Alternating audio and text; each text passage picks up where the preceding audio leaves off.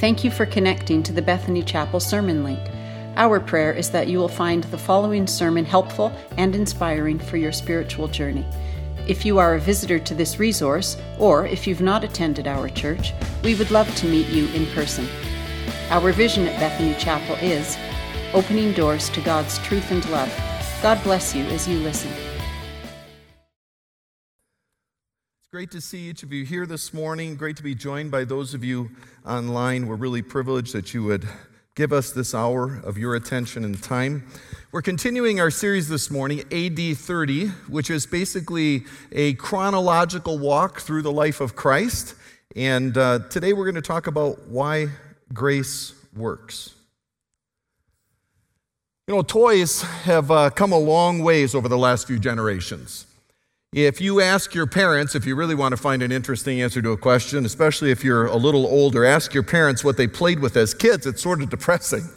You know, a rope, a rope made out of hemp, but they didn't know what hemp, anyway, never mind. You know, sticks, cardboard boxes, and a tire swing, and they'll tell you, and we loved it, and you're thinking, how did you survive? How sad. But my dad actually lived one generation after the invention of fire and the wheel.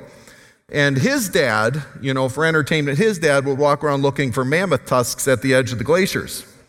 So when you go back a couple of generations, they didn't have what we experience at Christmas. By the time my generation was celebrating Christmas, Ice Age Toys was no longer in business. That was the name of the company back then. And we had advanced.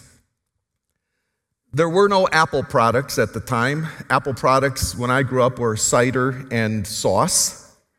There were no cell phones, laptops, or computers in our home. But there was an invention that took place just 2 years before I was born. And this was a big deal. It was a big toy on the toy scene. There was a French dude named Andrew, now it looks like Cassagnès, but I'm trying to really work on French names here. I actually, told Daniel I'd be working on this. So Andrew Cassagnès, which I'm assuming would be like Andrew Casson or something like that. Or if you doubt a French name and it starts with C, Andrew Croissant or something, you just throw croissant at it because it's the word we know how to say in French. Is that okay, Daniel? All right, good. So Andrew Croissant invented a plastic device just before I was born with a screen. So it was a plastic device with a screen. And the device actually was filled with aluminum powder. And I don't know if aluminum powder is dangerous. We're probably all full of aluminum powder. Those of us who played with this toy, we're probably all dying of aluminum powder poisoning, but that's another issue. So this little toy, this plastic toy with a screen filled with aluminum powder had two little knobs, and you would control a stylus or sort of like a pencil from the backside of the screen.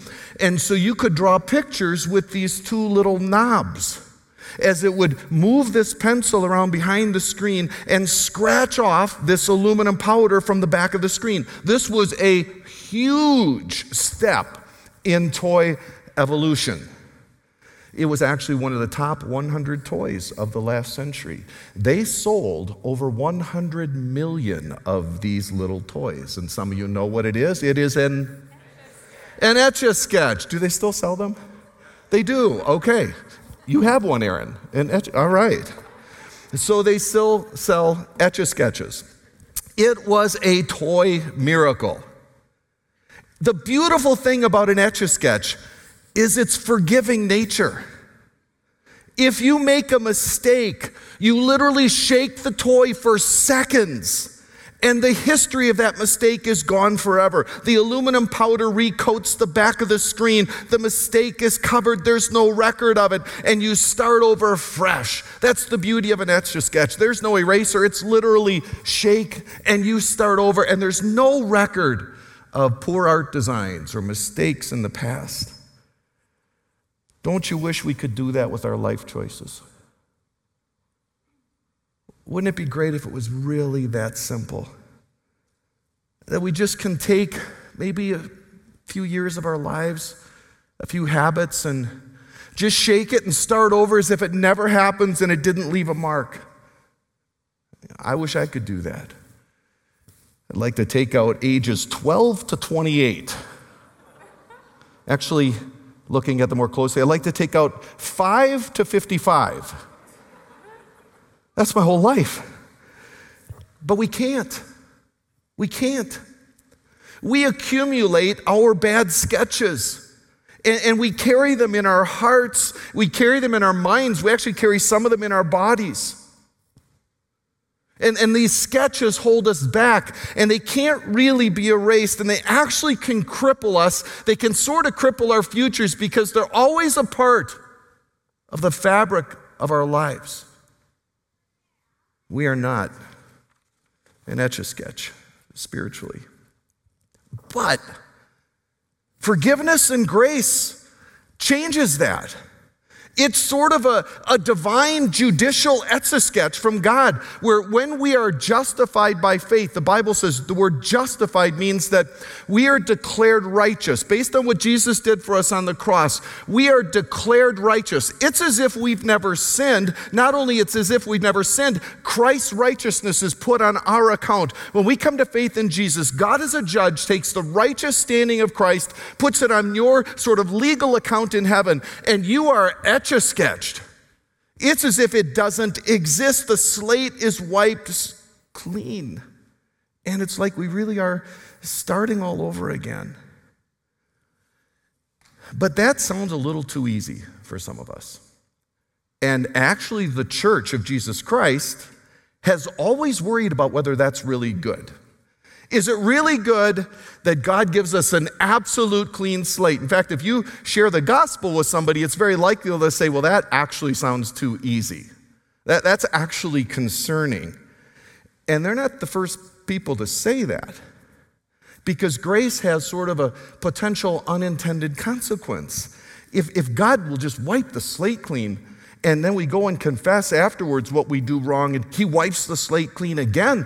I mean, isn't grace too easy? Aren't we just going to sort of maybe sin on purpose and just assume, hey, I can wipe the slate clean, no problem? In fact, Paul talks about this in Romans 6, verse 1. He says, after talking about grace and justification, shall we go on sinning that grace may abound? I mean, why not just live it up? Because the more God pours out his grace, the more it makes God look good. So he might not even mind if we live it up and just confess it later. See, Paul wrote about this. Jesus talks about it. Grace is a risk. If we can get the soul cleansed without any real effort, what keeps us from just abusing grace? If I can do whatever I want, confess it, get a clean soul, Etch-a-Sketch, why not do it? Jesus actually has the answer to that in today's passage. And I want you to turn to Luke chapter 7. It should be on, I believe, page 51 in the Bibles near you. Luke chapter 7, beginning in verse 36.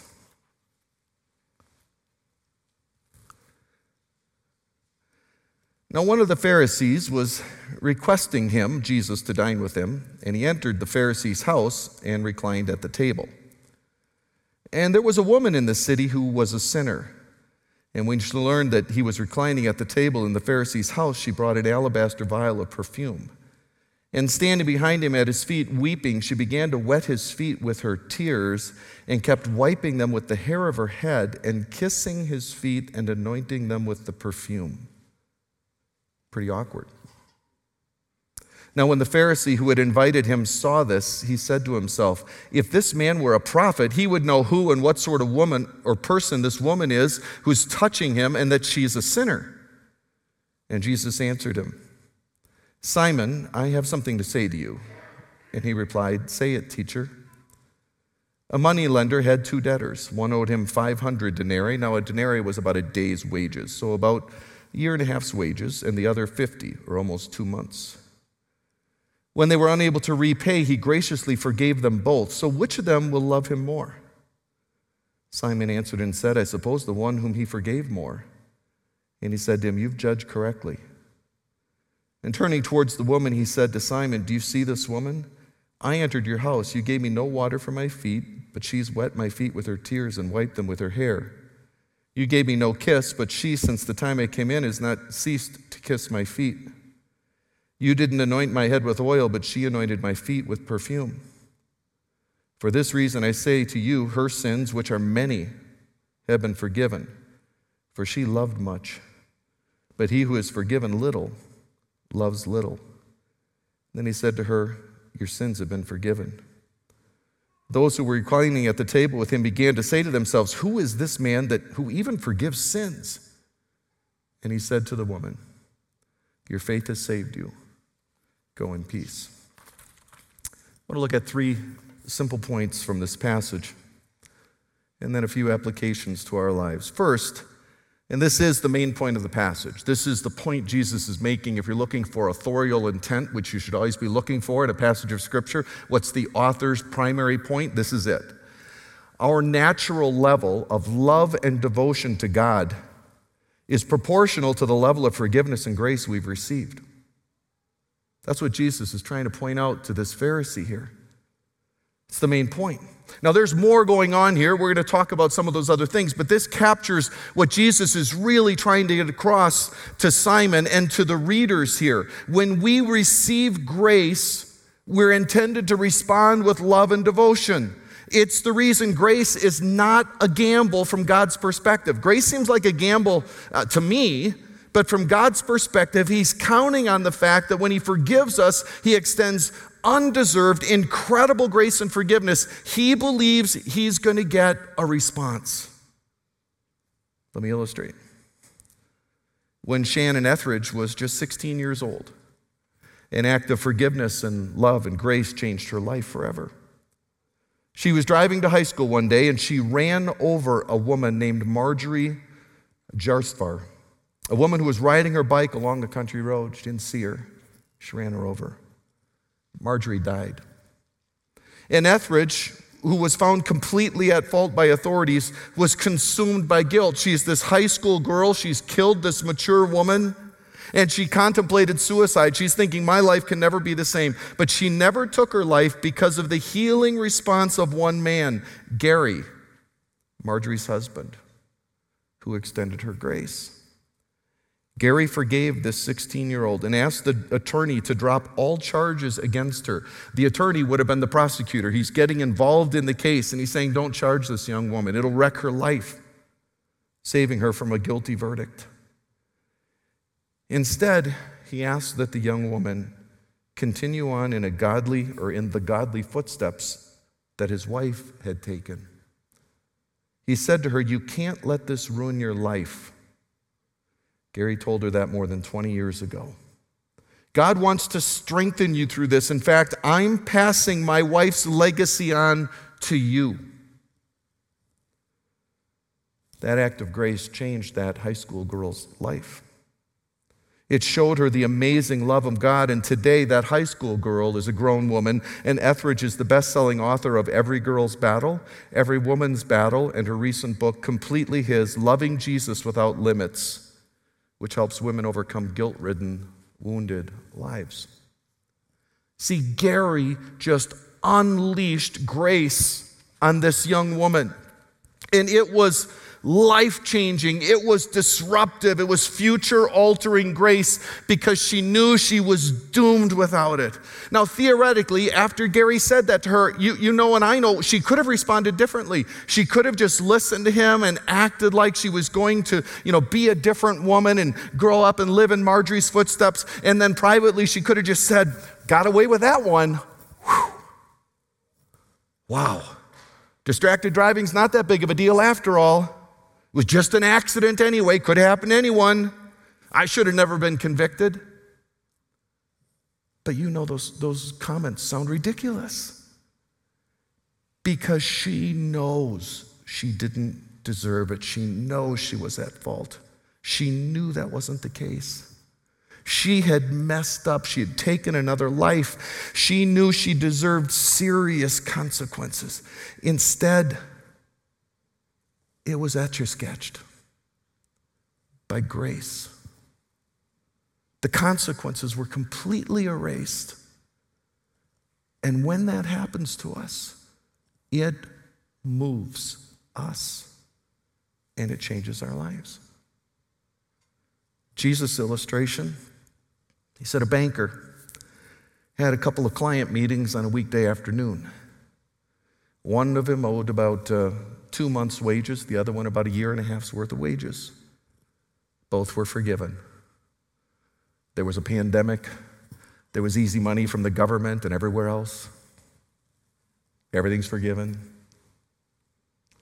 Which one's going to love him more? Well, the one with the greater debt. We know that's true. Why? But why? I want to dive a little deeper into the hearts of the two people that Jesus is interacting with in this story and in this actual situation. First, the spiritual assumptions of those who know they need grace and forgiveness. So this is where this woman is coming from. My moral debt is great. Now, just FYI, everyone assumes this woman is a prostitute. And I'll give you a line a little later about how this is typically interpreted in other versions, because the version in front of you mutes it a little bit. Her moral debt was great. She cannot pay it off. Jesus paid for it on the cross, and he did. Therefore, I owe him my life. That's where she's coming from. Now, she's having that perspective as Jesus has influenced her. He hasn't died and risen again yet, but I'm looking at this from a Christian perspective. That's her perspective. So Simon, the Pharisee, invites Jesus to his home. During nice weather in that culture, outdoor meals were very common, and homes were usually quite small. If you were very wealthy, you might have a bigger home that would include, you might not want to be wealthy in that culture because your bigger home would include your in-laws, your parents, maybe your brother and his family, and et cetera, et cetera, et cetera. So you could have a household that might have 40 or 50 people in it, but most people weren't like that. This Pharisee may have been.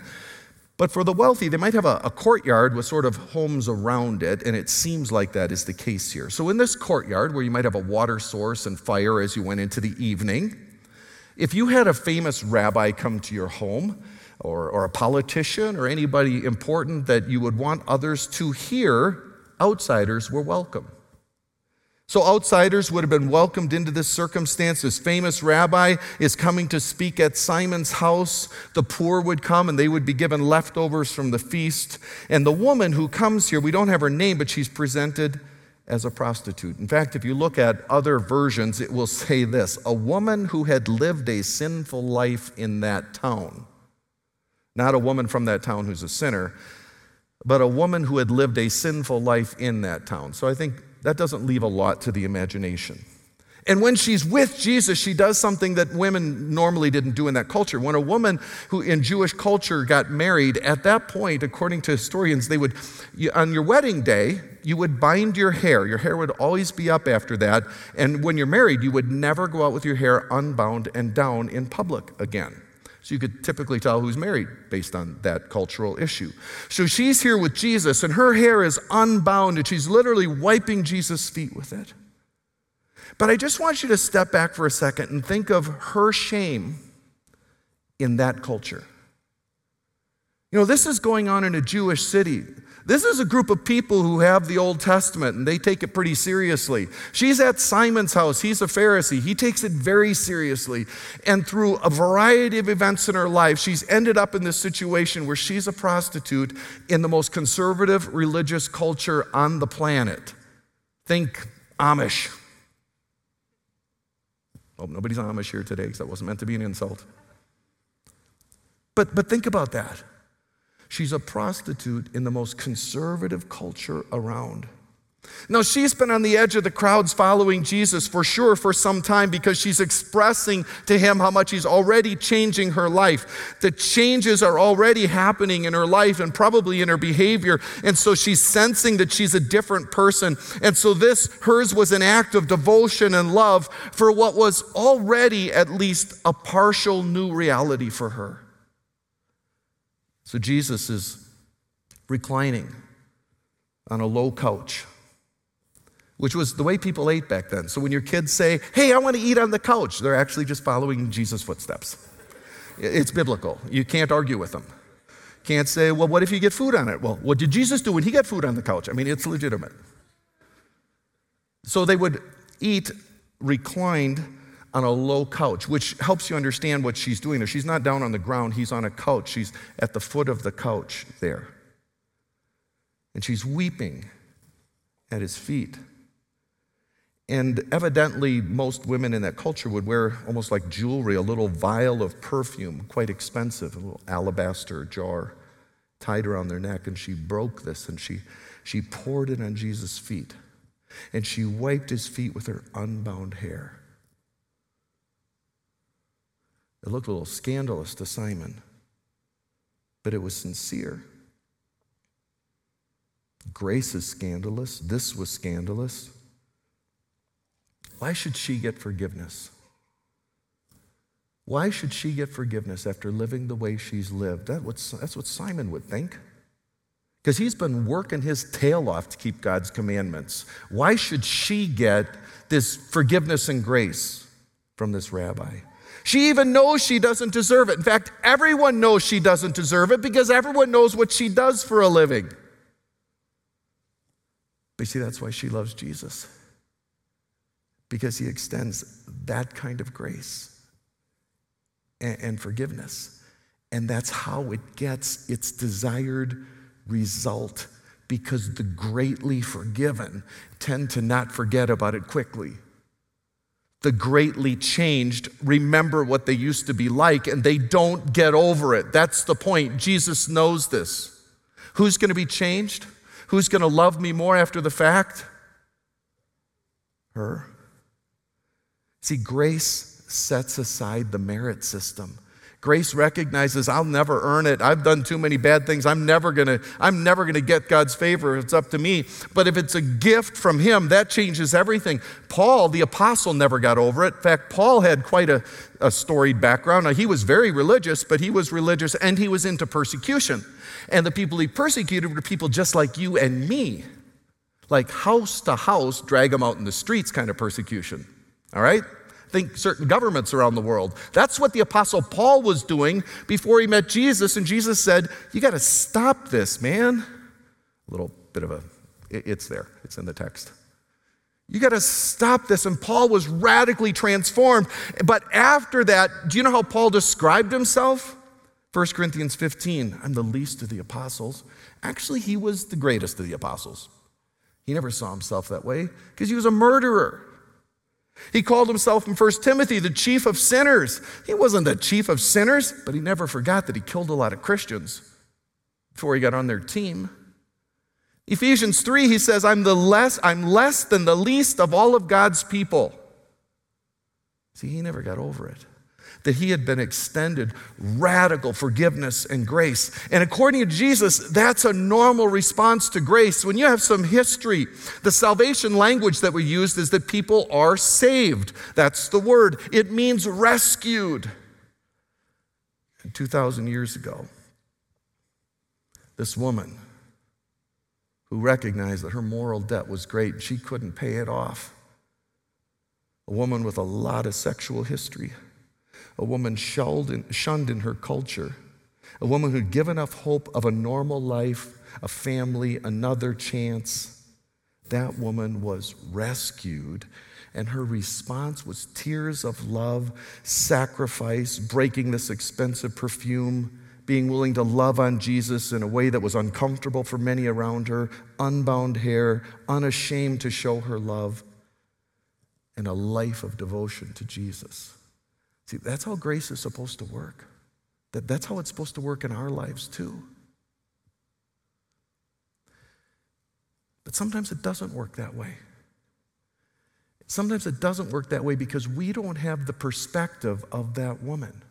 We often have the perspective of Simon the Pharisee. And here are his spiritual assumptions by those who are a little bit on the merit or work system. And I want to be frank with you. You can be a Christian and still kind of think this way a little bit.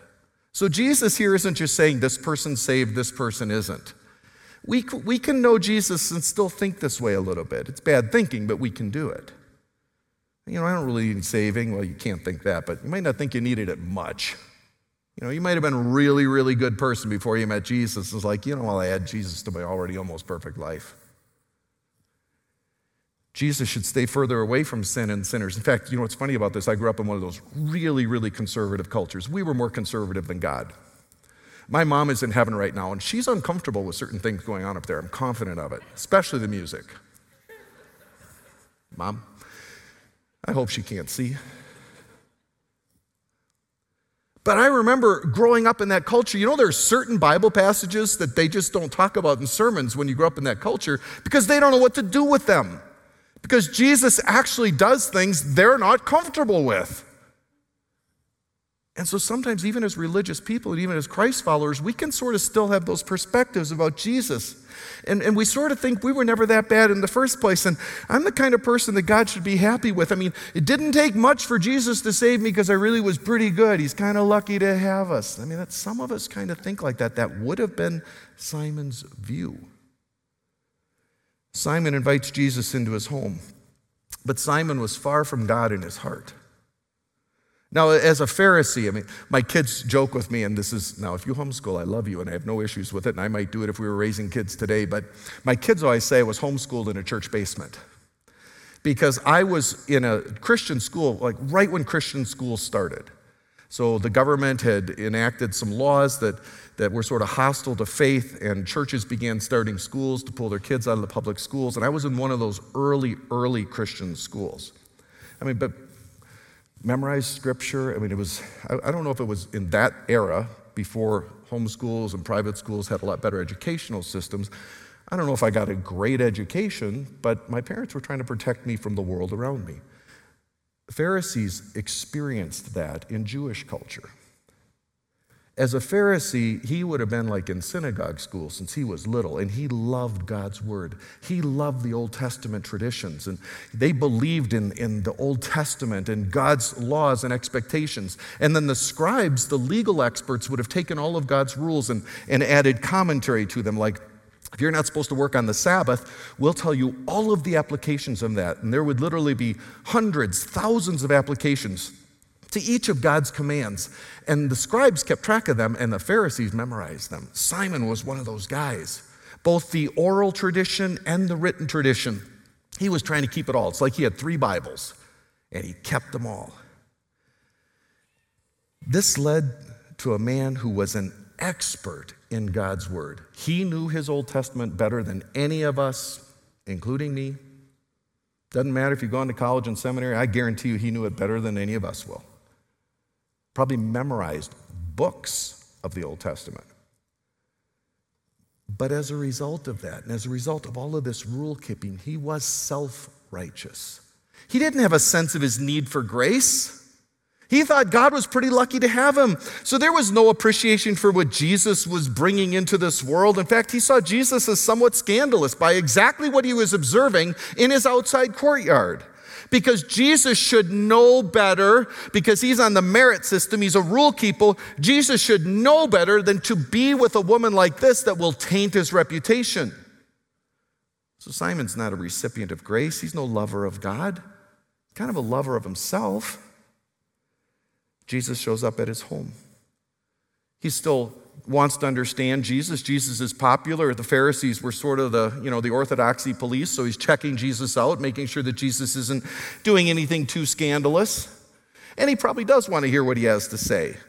But he didn't give him the normal reception, because a normal reception, I'm really glad we're not in New Testament Jewish culture, because there really would be a welcome kiss. They really did do that. And there really would be, you would wash the person's feet. They had semi-sandaled feet, so you would pour water on their feet. That would be normal. And see, some of what this woman did was not as far out as you'd think. You would put oil or perfume on the person's hair because they kind of were sweaty, and bathing was not as often back then as it is today, and so you would kind of try to freshen things up a little bit. He provided none of these, and those were the things that she did in spades. But he did watch Jesus' interaction with this prostitute.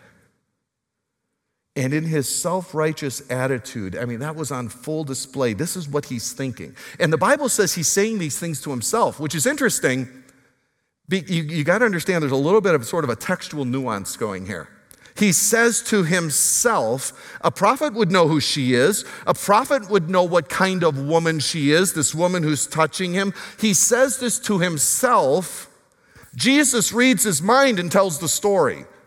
Like a prophet would know what this woman is like, Jesus reads his mind like a prophet could. And that's when Jesus tells the story. A story that, is removed by 2,000 years from our cultures, and we see it. But maybe if Jesus were here today, he would tell the story a little bit more like this. A young girl is approached in the mall by a young man who tells her, you're beautiful. Have you ever considered modeling? And he invites her to a photo shoot. She's having problems at home, and she doesn't really feel the need to tell her parents. He seems like a trustworthy individual. He talks about his experience in the modeling industry and how he's always looking for new talent. And she gets to the photo shoot, and it's not really what she's expecting. Drugs are slipped into a drink that she's given. And in a matter of days, she's been trafficked. And she's exported. And drugs have been put in her that she didn't want, but now she's a heroin addict, and once that happens, that's all she thinks about. And she's handed off from one man to another. And over a period of a very short time, she has lost everything that she used to be. And most importantly, hope. For years, she's enslaved in this situation until she deteriorates into a shell of her former self. And she's diseased and depressed. And with the drugs and the abuse, she probably won't be alive in a matter of months. And somehow, she comes into contact with a Christian ministry that's trying to liberate and rescue women just like her. And thank God, by some chance, a police raid allows her a chance to break the cycle. Now, even when she gets out on bail, the easiest place to go, no matter what her background is, because now she's a heroin addict, the easiest place to do is to go exactly back where she came from because she wants the drugs, and to go back into the same lifestyle because it's the fastest way to get them. It isn't who she used to be, but it's who she is now. But after the police raid, she comes in contact again with these Christians who went to her arraignment, and they told her, don't worry about anything. We have a place for you to stay. You don't need money. We'll clothe you. We'll feed you. We'll clean you up. We'll get you off the drugs. We love you, and God loves you. They gave her hope. Long ago, she had given up any hope that she could have a normal life. But she even fell in love with a good Christian young man who was able to etch-a-sketch her past. Said, it doesn't matter. I know who you are. I know your heart. And she was transformed. Life was given back to her. She received grace in a way she never dreamt she could. And at the same time, the son in the family that took her in came to faith as well. He grew up in a devout Christian home. He'd always been a good kid. He was a rule keeper. I mean, he was like, the eldest son in the story of the prodigal son. He was responsible. He was a rule keeper. He knew his Bible. He'd memorized all. He was winning Awana awards, and that's a big deal. I got the Timothy Award, just saying. He knew Jesus was God, and he knew the next step in his life was to follow God. But it was mostly head, not a lot of heart. Not because he didn't have any heart for God, it's just his experience. He'd never wandered far from anything. And they were both baptized in the same church on the same day. And Jesus would say, who's more likely to love God until their dying breath out of those two? The one with the greater debt. Probably that girl who was basically kidnapped and enslaved. I don't think she'll ever question God after that. She's his. I want to close with a few apps. First, grace only works if there remains two concepts: sin and somebody with the authority to forgive it. Now, I'm going off text a little bit here, and this wouldn't have been an application in Simon's era, but it's an application in our era for some sad reasons.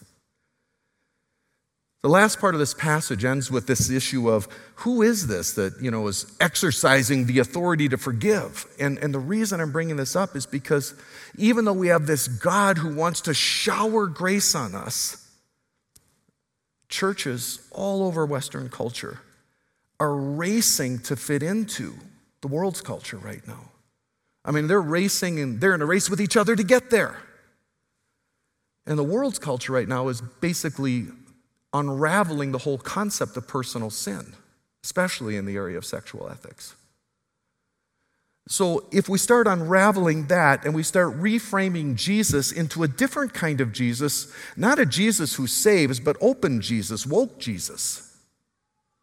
If we start reframing Jesus into somebody that he really isn't, we've destroyed the concept of sin and the need for a Savior and the character of the Savior also. Now, 50 years ago, I would never say this in a sermon because you wouldn't need to. But today, it's a problem in the church. Because woke Jesus doesn't have a problem with what anyone does. That's not the Jesus of the Bible. And I would love to be popular. I really like it when people like me. Just, we can't tear this up to get there. Grace only works if we maintain the concept of sin, and that sin brings brokenness, and we need a Savior to be redeemed and changed, which means we need to keep sin intact and God intact. Second, what does my level of love for God indicate about my sense of need for grace? Do we passionately love God because we recognize how much he's given to us?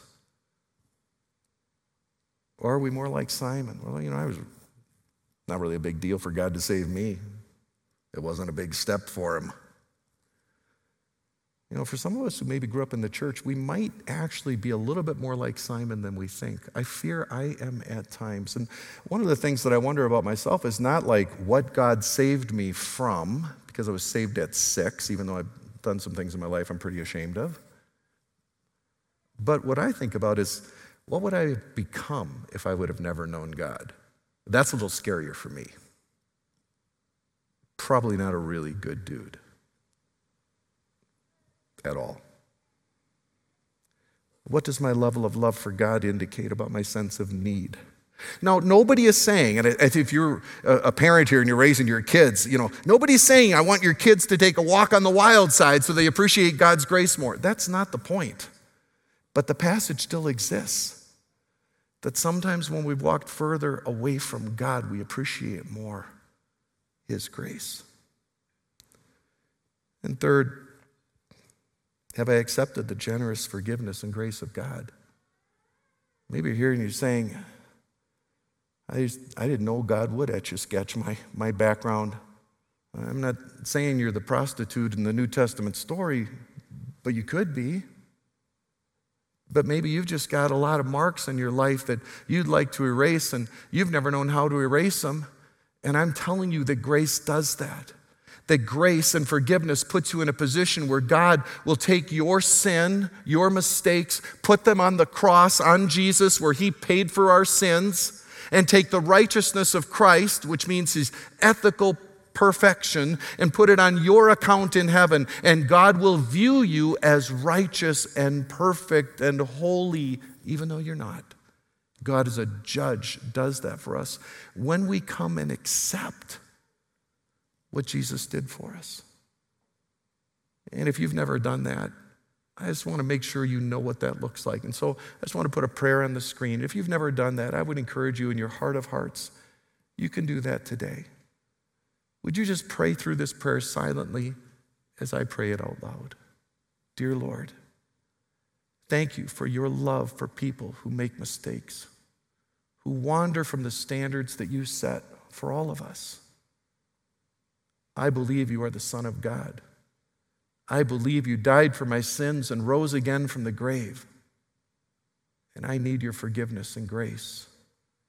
And in return, I will follow you and love you. Come into my life. In Jesus' name, amen. God, we thank you for your word. And I thank you for this story. A story that Luke recorded, but not just a story. This isn't a story Jesus told. It's a story that happened that Luke records. And Jesus feels the same way today. I pray that we would be people who recognize, no matter what we've done or not done in the past, that your grace is incredible to all of us. Whether it has saved us from things that we should have never done, or whether it has kept us from things we otherwise would have become, your grace is incredible. Your forgiveness is incredible, where you offer this etch-a-sketched spiritual situation where it's all in the past, it's all covered by the cross. I pray that your grace would work, that it would have its desired effect in each one of us, that we would love you in return. In Jesus' name, amen. Thanks for listening to this sermon. We hope you found it connected you to the God of truth and love, who we worship and serve at Bethany Chapel. If you have any questions or want to connect to any of our pastors, please go to our Bethany Chapel app and choose Connect, or go online to bethanychapel.com and click Come. Thanks again, and God bless you.